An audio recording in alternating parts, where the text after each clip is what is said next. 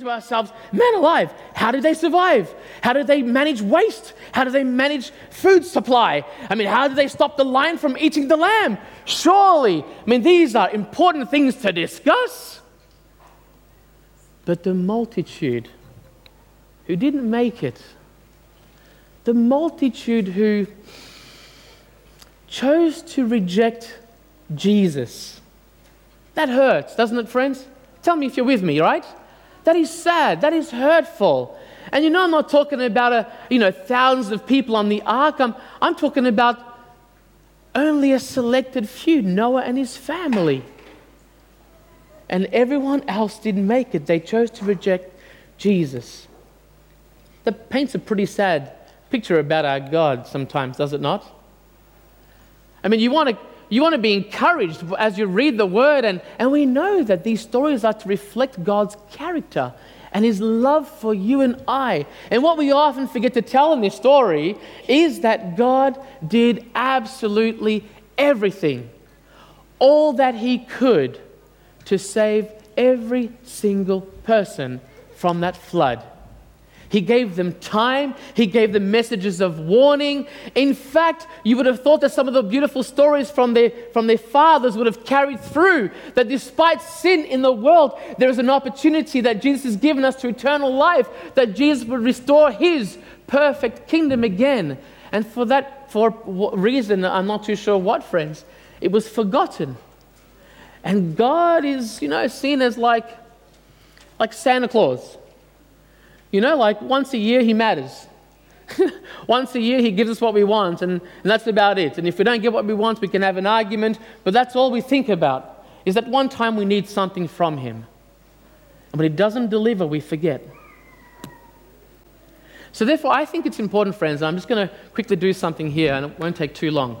It's really important, friends, that we encourage one another with good stories about the wonderful things that God is doing for us and in our lives today, so that when difficult moments rise in our lives, when we are tempted, when we fall, when we fail, we remember some of these beautiful stories. So I'm just going to take a few minutes, not too long, and I'd like you to be courageous enough to raise your hand. And the thing I want you to discuss with the family this morning is, how has God blessed you this week? What has He done in your life this week? Too often we sort of, drift away from God for whatever reason, and somebody says mercy, but we do. But what is it that brings us back to God? What has brought you back to God during your difficult moments this week? Is anyone brave enough to share? Because we want to be encouraged this morning, friends. Some of us came here wanting that message of hope and encouragement, but I want you guys to share your journey with God this week. Is that too much to ask? Maybe it is. Okay, family. Man, we have a lot of things to praise God for. But it's difficult when you're a child to understand the character of God, and it gets more difficult as you grow up sometimes.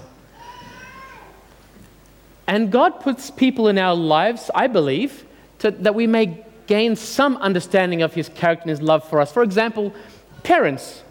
Like sometimes I reflect on my journey with my dad, and I can see God working through him, and perhaps a bit of a glimpse of His character. Let me explain.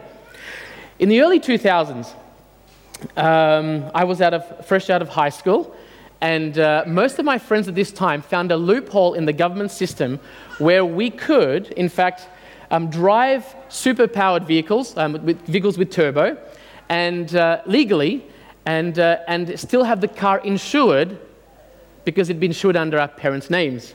And that made it very attractive for us.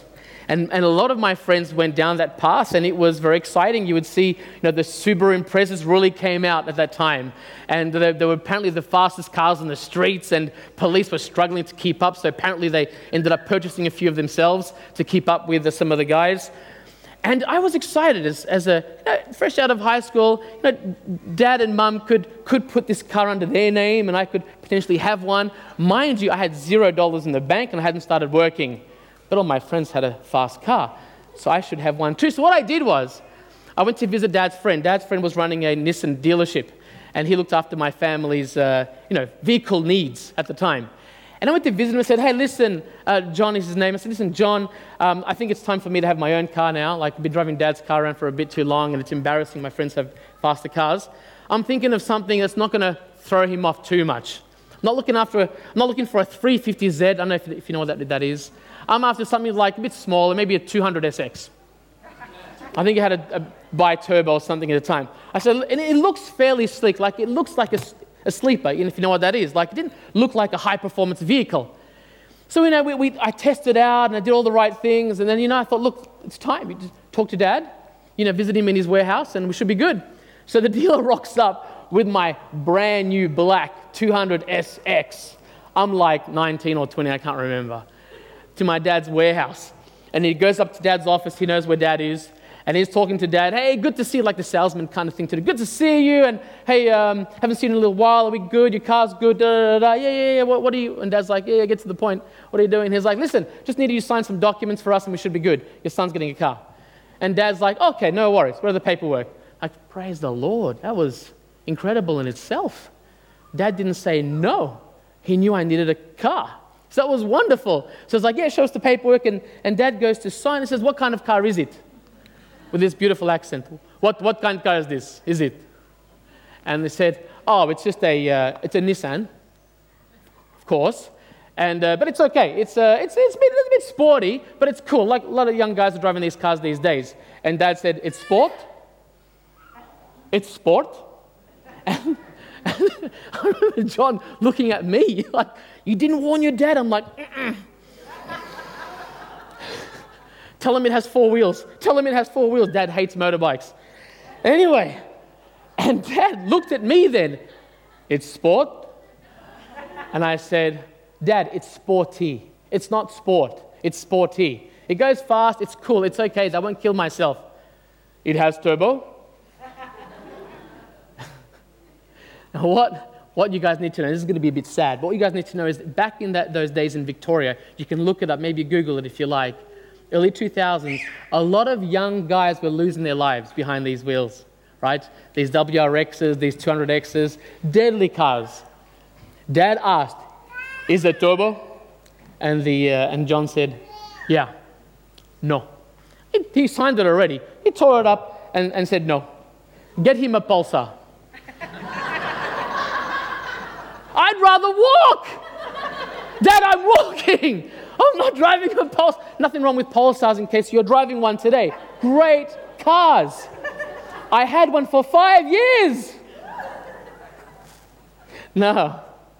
Get it out of my face. I was so angry. Guys, I was so mad at my dad.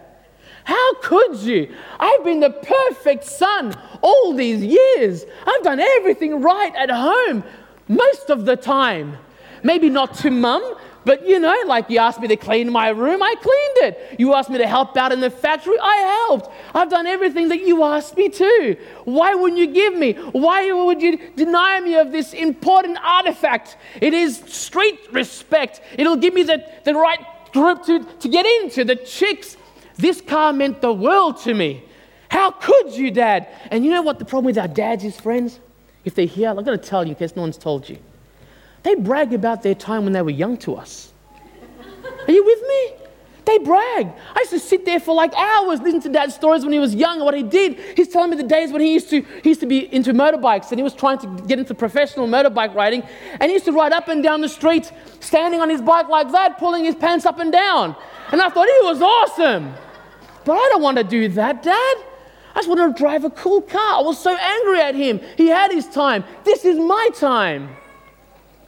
So after the dealer left and it didn't work, all that crying, Dad and I had a serious chat. And I said to Dad, if I can't do what I like, what's the point of me being here? Like, you say you love me, but this means the world to me. You have no idea how happy I would be. But son, it's dangerous. It's a fast car. You've never driven one. We've never had a car like this. You'll lose control. You don't know me, Dad. You don't know me. Oh, he knew me well. He saw what I did to Mum's car.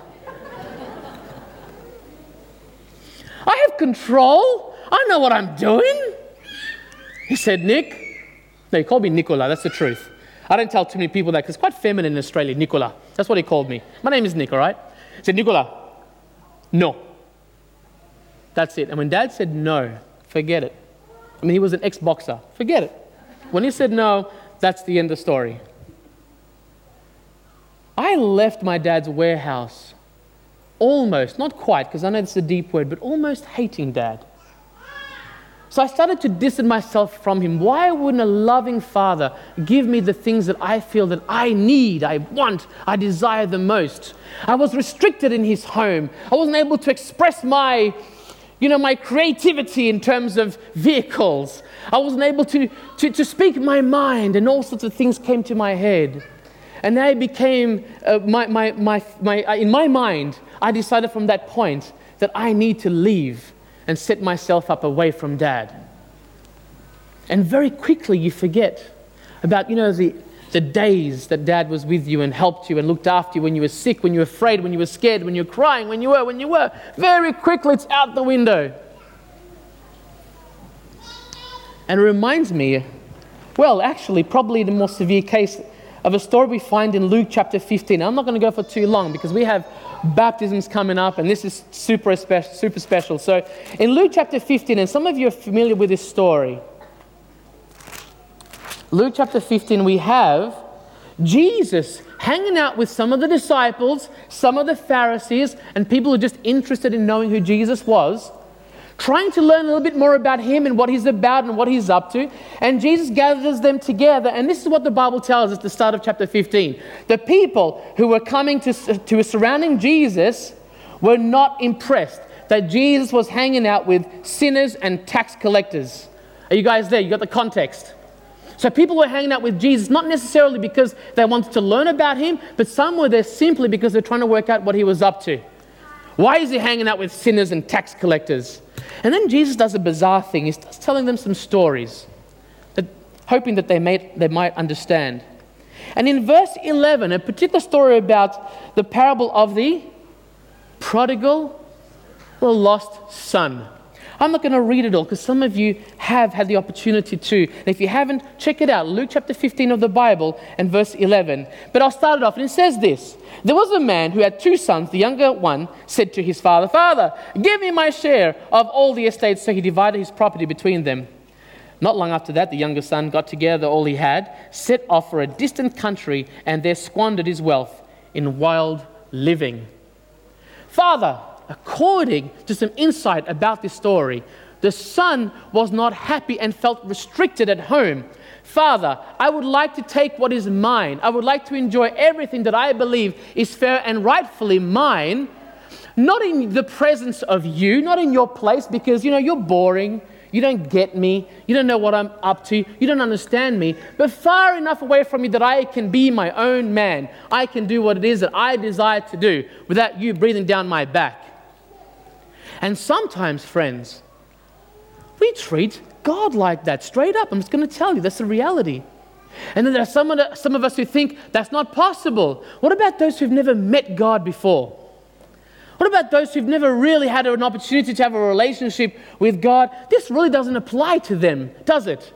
We're talking about someone here who's tasted, who's experienced living with the Father, and then it drifts away. And you know the story, how the story goes. He gets caught up in stuff, loses his money, and realizes he's hungry, he's weak, he's useless and helpless, and is in need of his Father again. But that's not the story for most of us. Some of us really don't know God. Here's the wonderful thing about, tying it back to Noah, animals and creatures. Here's the thing about them. For some reason, some of these creatures are able to disconnect themselves from their mate, partner. Disconnect themselves from their children. Treat them as perhaps supper. Or just abandon them and leave them alone to defend for themselves and walk away. But God creates us in a very different way, in such a way that there is this almost supernatural bond that scientists cannot quite pin why. That there is a connection and the need to connect with family. Are you with me? As much as we hate them, as much as they annoy us, as much as it is difficult, there is this need to connect with Father. And I believe that God has created us in such a way that we would have an internal connection with Him. Are you with me? The separation between God and myself sometimes feels good. Sometimes has always been the case. But if I'm honest enough with myself, if you're honest enough with yourselves, you know that it's just not quite right without Him in your lives. There are people who haven't met God yet, who haven't experienced Him, but will testify today that life is not quite complete without a loving Father in my life, who looks out for me, who loves me, who sent His Son to die for me. Are you with me? It's just not quite right. And they long for it. They look for it. So here this guy finally realizes, here in Luke 15, that he has nothing left. He's spent all of his money. He's wasted. He's been robbed, bashed, ridiculed, whatever you call. And realizes that he's in need of his loving Father's home again. And that's an awkward thing, guys. An awkward thing to experience. How do I approach Dad again when I've left Him, or I haven't been around for a while, or I've rejected Him for so long? And what do I do? What do I say? Do I sort of like approach Him from a distance and say, hey, it's me. Don't come close. I smell. I don't look good. You're going to slap me if you know what I've been up to. Can I just hang around in the shed? Is that all right? I'll work with the slaves, the servants. I'll do what it's all good. I totally get it. And he does that. In fact, the story says that the father runs out to him because he misses his son and welcomes him home. And to me, that is a beautiful picture and a reason why I believe we are seeing 2 baptisms today. There comes to a point in one's life, and for some others, many points, where we realize that life without Jesus is just not enough. We are not totally satisfied. I left my dad, went and lived in Sydney for a while, hung out with the wrong crew, all that kind of stuff. Ended up losing a lot of money. Rang up Dad and asked him for money. He wouldn't give it to me. It was terrible and mean of him. And there was only one thing left to do. It was to go home. I remember I was in a car with my 2 other friends. I had just been turned down for a job at Pizza Hut. Don't ask me how that works, friends. I actually remember getting an interview. And I said, hey, Mum, I'm talking to Mum on the phone. Hey, Mum, guess what? I think I've got a job. And Mum's like, okay, what are you doing? Well, I think it requires me to have a PhD, but we're going to make it work. Pizza Hut delivery, you see. We're going to make it work. And he was excited for me. Guys, they turned me down. I had a Nissan Pulsar. I could drive. I was ready to deliver pizzas.